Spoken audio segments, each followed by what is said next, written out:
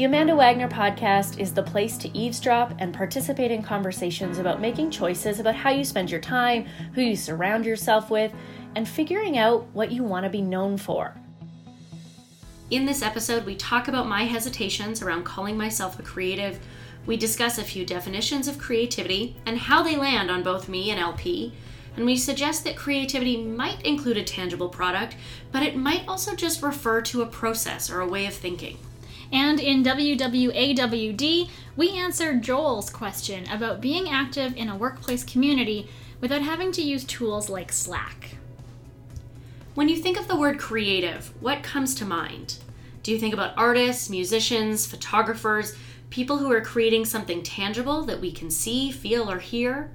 Do you have an image of what a creative person looks like and how they act? Are you quick to say, I'm not creative, or do you confuse creativity with being an artist or being crafty and making a physical thing? I've felt all of these feelings, and I've never referred to myself as a creative. I'm uncomfortable with the prospect of thinking that I have a creative brain because I've always tied that to the idea of being artsy and having a wild imagination. I'm not creative or a creative because I'm not a poet or a musician. I follow rules more than I create my own. So I've considered myself a really good replicator. I can see a creative project or a recipe and duplicate it. I can look at someone else's idea and interpret it on my own. But that has never really said creativity to me because it seems like it lacked imagination or the actual creation of something. For context, I first want to talk about how I'm using the word creative as well as talking about being a creative. In the entrepreneur freelance space, people refer to themselves and others as creatives or I am a creative as a title. So it isn't so much the action of being creative as it is the noun, being a person who creates. I will continue to use both of these terms and dive more into why I felt and sometimes continue to feel like I'm not a creative, even though I'm coming around to believing this. I did some reading to help me understand creativity and some of my feelings around it and hesitations around the word. But first, let's hear from Liz. LP, I want to know, how do these ideas land on you? I've been nodding so much. I'm practically dancing over here. We've said before on this podcast, we don't share our prep with each other. And my prep is so similar to everything that you've just said. So I didn't think that I was a creative for a really long time.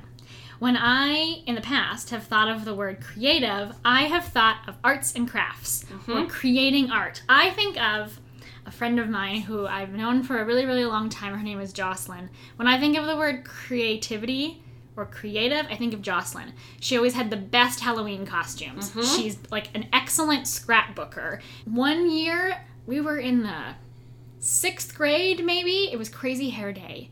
And she came with Cindy Lou Who hair. And it was wonderful. And I always think of her in terms of creativity. Creating a tangible, beautiful product or some sort of piece of art. That's where I've always kind of put that word in my brain. I'm similar to you. When I think about creative people, friends of mine come to mind. My friend Katrina, who has a theme for her apartment every month, and every season she has different things up in her home or different colorful mood boards. I instantly think of colorful crafts, creativity in a very tangible, pretty, intentional way. I didn't necessarily think of occupations and being creative, but I'm in a much different headspace now because I now consider myself a creative. I was going to ask, do you refer to yourself as a creative? I don't. Like, it's not a word that I would think of off the top of my head, but I think it's in the list of things that I would use to describe the work that I do. So in what ways are you creative now that you're coming around to the term? Yeah, so I am a creative now with tangible things like writing and creating various forms of content. So whether that's shooting a video or taking some photos, creating graphics, things like that, that's the space I deal in for work. But I'm also creative with things like solving problems. I can be a little bit of a MacGyver with creating something that I really need but don't have that tool or don't have those resources. I'm really good at putting things together when I need them, and I would consider myself creative that way. I think people think of creativity when they're cooking too. We've watched cooking shows and you see like, I have these 5 ingredients, I have to make a spectacular dinner. Totally. That's me. Even with that, I don't think I'm creative. I think I just follow rules. I'm like, I know I have these kind of savory things. I know that garlic will be good in pretty much anything, so I'm going to use that. So I found a few definitions as I was doing research for this episode and figuring out what I wanted to say. And one definition says that creativity refers to when something new and valuable is formed. I respond really well to the idea that there's value in something that you've created. And even though that might be subjective, I still think it speaks to an artistic creativity. Mm-hmm. Where I get stuck is around the word new and thinking that creativity has to correlate with newness. For me, that raises the stakes and therefore some of the anxiety around the idea of creativity. The idea of having to do something that's never been done. That's terrifying. And I don't know if that exists. No, you're right. Right? Yeah. So for me, I actually kind of feel empowered when I think about how everything has been done before. I like knowing that what I'm doing isn't in and of itself brand new or super unique, and I am not starting from scratch. Instead, I get to use the existing resources and ideas, and then what I bring to it is my take or my lens. And to me, that is creativity. I found that accepting that nothing is new, nothing is going to be something we've never seen before. Good news, now I can just put my slant on something. I can express my thoughts and opinions. There are undoubtedly hundreds, thousands of podcasts that are talking about creativity. So that in and of itself isn't new, but what is new is my take on it, how I think about it. What this means for me, especially in the world of speaking and podcasting, being very aware that there are many thought leaders who have big ideas to discuss, I'm refining what I think it means to be creative. I'm learning that I demonstrate creativity by looking for patterns and connecting the dots. And one way that I'm really creative is by being able to think and speak off the cuff. It's that I can be asked a question in an audience and instantly my brain starts firing and applying ideas to somebody else's circumstances. It's part of the reason that we don't share our scripts too. Absolutely. So yes, we have a guideline. Yes, we write out what we want to ask and hear from you, but we don't share our exact notes because we want that conversation to really create something that we might not know or we might not be able to expect. Liz, how do you consider creativity as linked to products or processes? I think for me, with the work that I do, I am constantly considering various audiences. So I work with many different clients who are speaking to different groups of people. I get to wear a lot of different hats in a single day.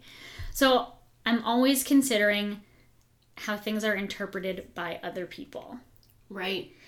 And another way that I link creativity into products or processes is considering the various perspectives of people.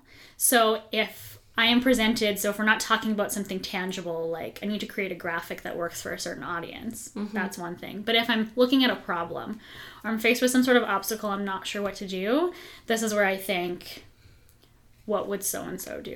What would Amanda Wagner do?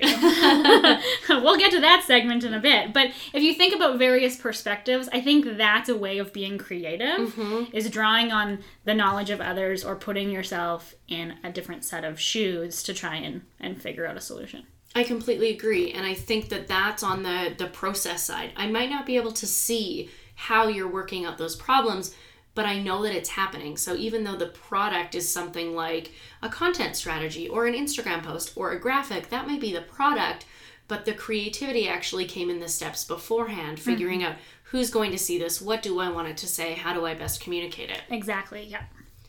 One other article that I found on creativity, we will share the link in the show notes, but it had 3 pieces. And I want to comment on each of the 3 because this is one that perhaps felt the most uncomfortable to me and made me A, go, well, I guess I'm not a creative, and then B, go, maybe I just think really differently about creativity. So point number 1 is a creative creates art, not to make a buck, but to make a difference. She writes to write, not to be noticed or to sell books. She sings to sing for the pure joy of making music. And she paints to paint, and so on. My response to this point is that I don't think there's anything wrong with making money on what you create. I think you can have an impact on people and make money at the same time.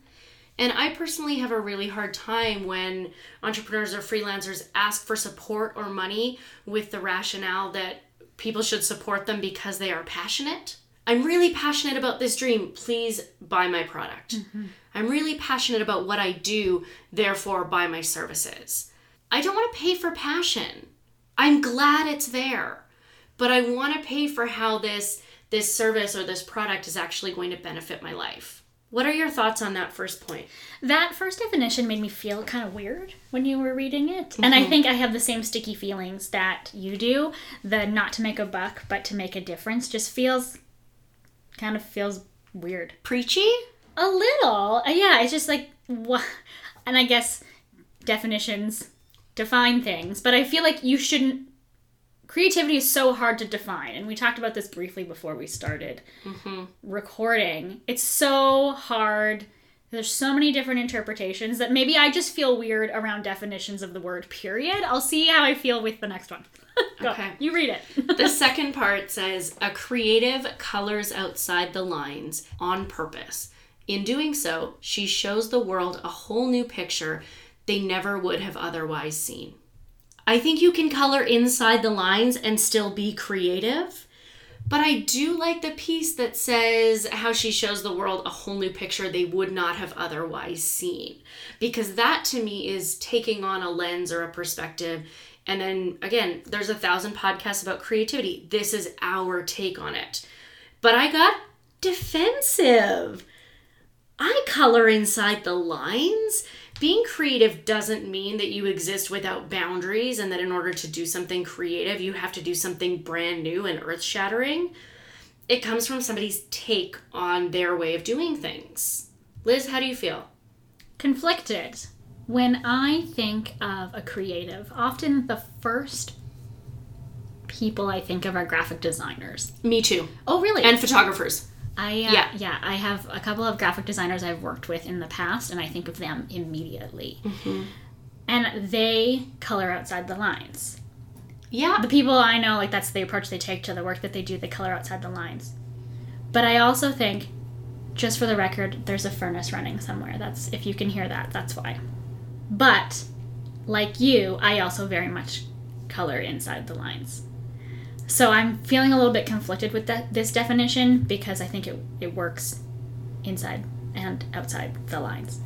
Again, I'm having a really tough time with just defining it, period, I think. Yeah. I agree. So I often think of photographers and graphic designers because those are two groups of people I've worked with. And what I find fascinating is that some of the photographers that I know will say, I'm doing a creative shoot. And I'm always like, what does that mean? Yeah.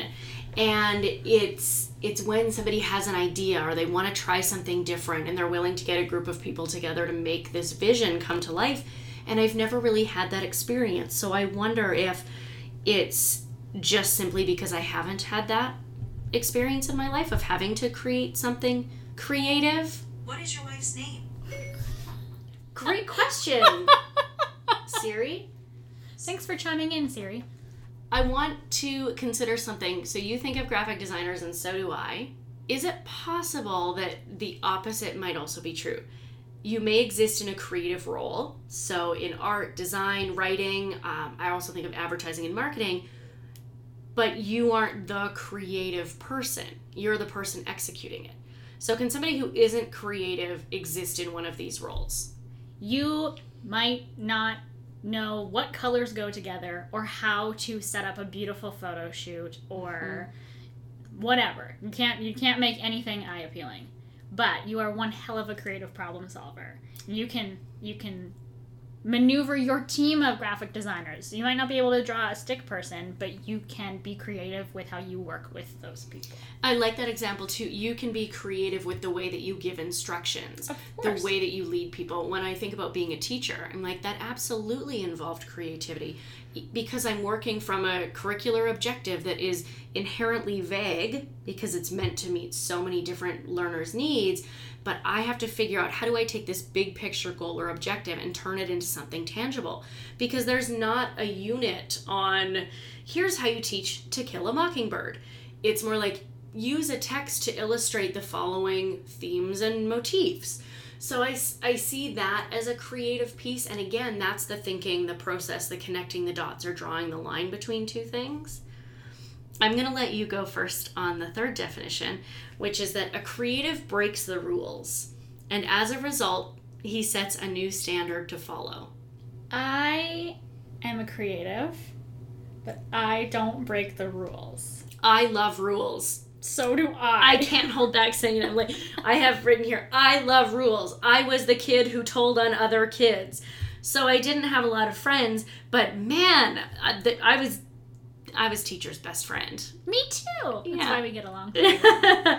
So with this definition, it sets a precedent that for you to be creative, you have to have some streak of rebellion or resist the status quo. And I think you can be creative and listen to rules. Some of the most creative people are parents. Tell me more. I agree. Your child refuses to eat their vegetables. Mm-hmm.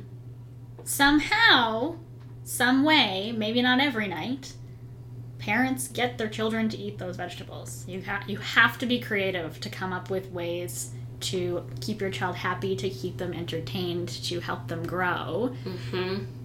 And that doesn't require putting together a scrapbook or putting together a photo shoot, that sort of thing. Yeah. You're very rarely breaking the rules as a parent, right? Right. Those rules you've set for yourself. That's the kind of creative, I think, with a definition like that doesn't work. Right. I find all three of these pieces, and granted, this is one article. I am by no means shit-talking the person who wrote it. This is one side. But none of these feel quite right to me. And while it's the only article we're referencing, it's not the only one I read about this, which tells me that there are many thoughts on creativity. We are not alone in feeling this way. I'm now at a place where I'm comfortable saying I'm creative because I can process ideas. I can take some big picture goals and I can pick them apart to create tangible objectives. And I can do that within a set of rules or boundaries, but that doesn't take away from the creativity piece. I am also creative because I can listen to someone else's situation and pull out ideas or perspectives, like you said, that they might not have considered.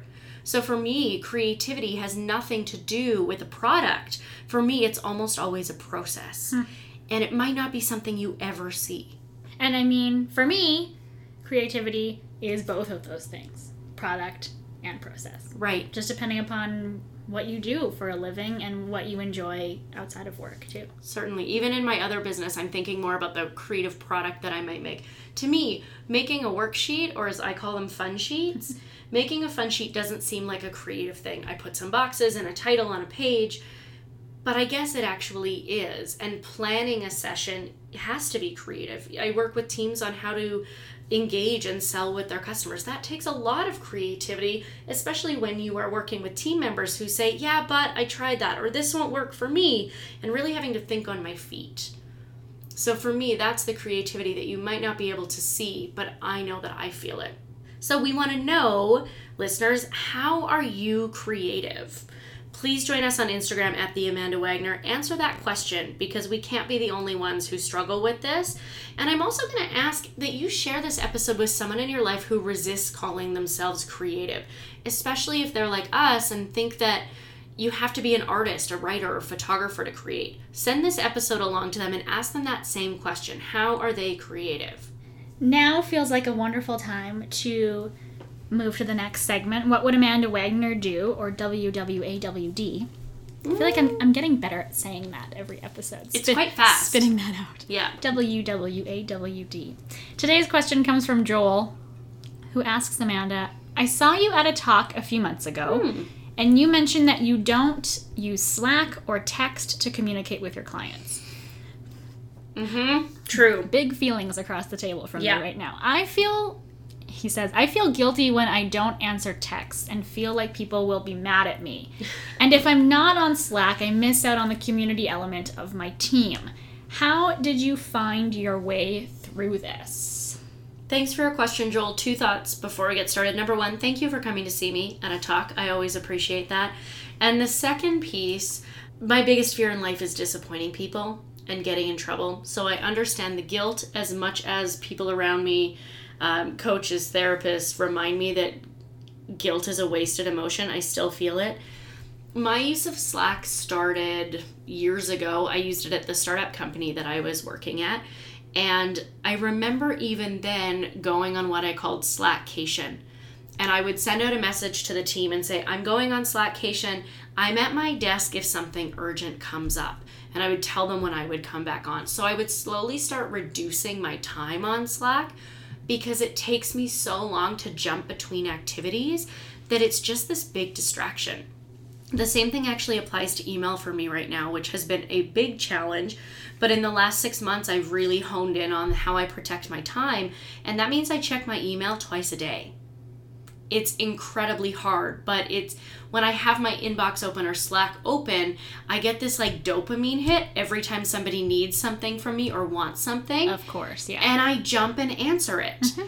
Not realizing how long it takes me to get back into the swing of things or into the task I was doing. It's a productivity killer. It is. Yeah. So I get a little bit snarky and people are like, oh, it's on Slack. And I said, I don't Slack, I work. It's not always well received. But in order for me to work, I have to turn off Slack.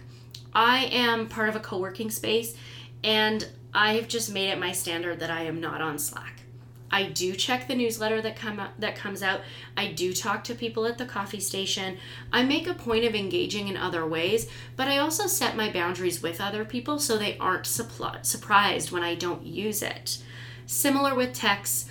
Right now, if I look at my phone, I have 13 unread text messages, and it used to drive me crazy. I'm the type of person who right now in my life, you either get an immediate response or you get a response in 4 weeks that says, sorry, I missed this. It fell to the bottom of my list. I am an advocate that you teach people how to treat you. So if you teach people that you're going to respond immediately, then that's the standard that you're setting. And what I'm trying to teach people is that my phone is for me. And if you really need me, phone me. But I also want some boundaries on my time. I don't want to be so dependent and so connected to my phone that it impacts me in a negative way, and I feel the same about Slack. Long story long, there are other ways to get the community element of your team. So if you're looking to decrease your use of Slack, go on Slackcation, tell your team, set a couple hours, or make a point of checking it a couple times a day. Check it in the morning when you get in, before you have lunch, and after lunch. And then you'll make it through the rest of your day. So that's how I found my way. I hope this helps for you. Good luck, Joel. This is not an easy thing. Thank you so much for your question, Joel. As always, we want your questions. Keep sending them our way. You can connect with us on Instagram at the Amanda Wagner. Send us a DM there or comment on a post and let us know. Or you can visit theamandawagner.com and submit a question that way. Thanks for joining us on our episode today. Please find us on Instagram at The Amanda Wagner and tell us what makes you creative. We want to play in this space a little bit more and see what you think. Thank you for joining us on today's episode. And because we live by Don't Ask, Don't Get, we're asking you to follow along with us on social media at The Amanda Wagner, sign up for the monthly newsletter at theamandawagner.com, and share this episode with a friend. If you love the podcast, please leave us a review. As always, we will be back in 2 weeks with a brand new episode. And until then, we'll see you on the internet.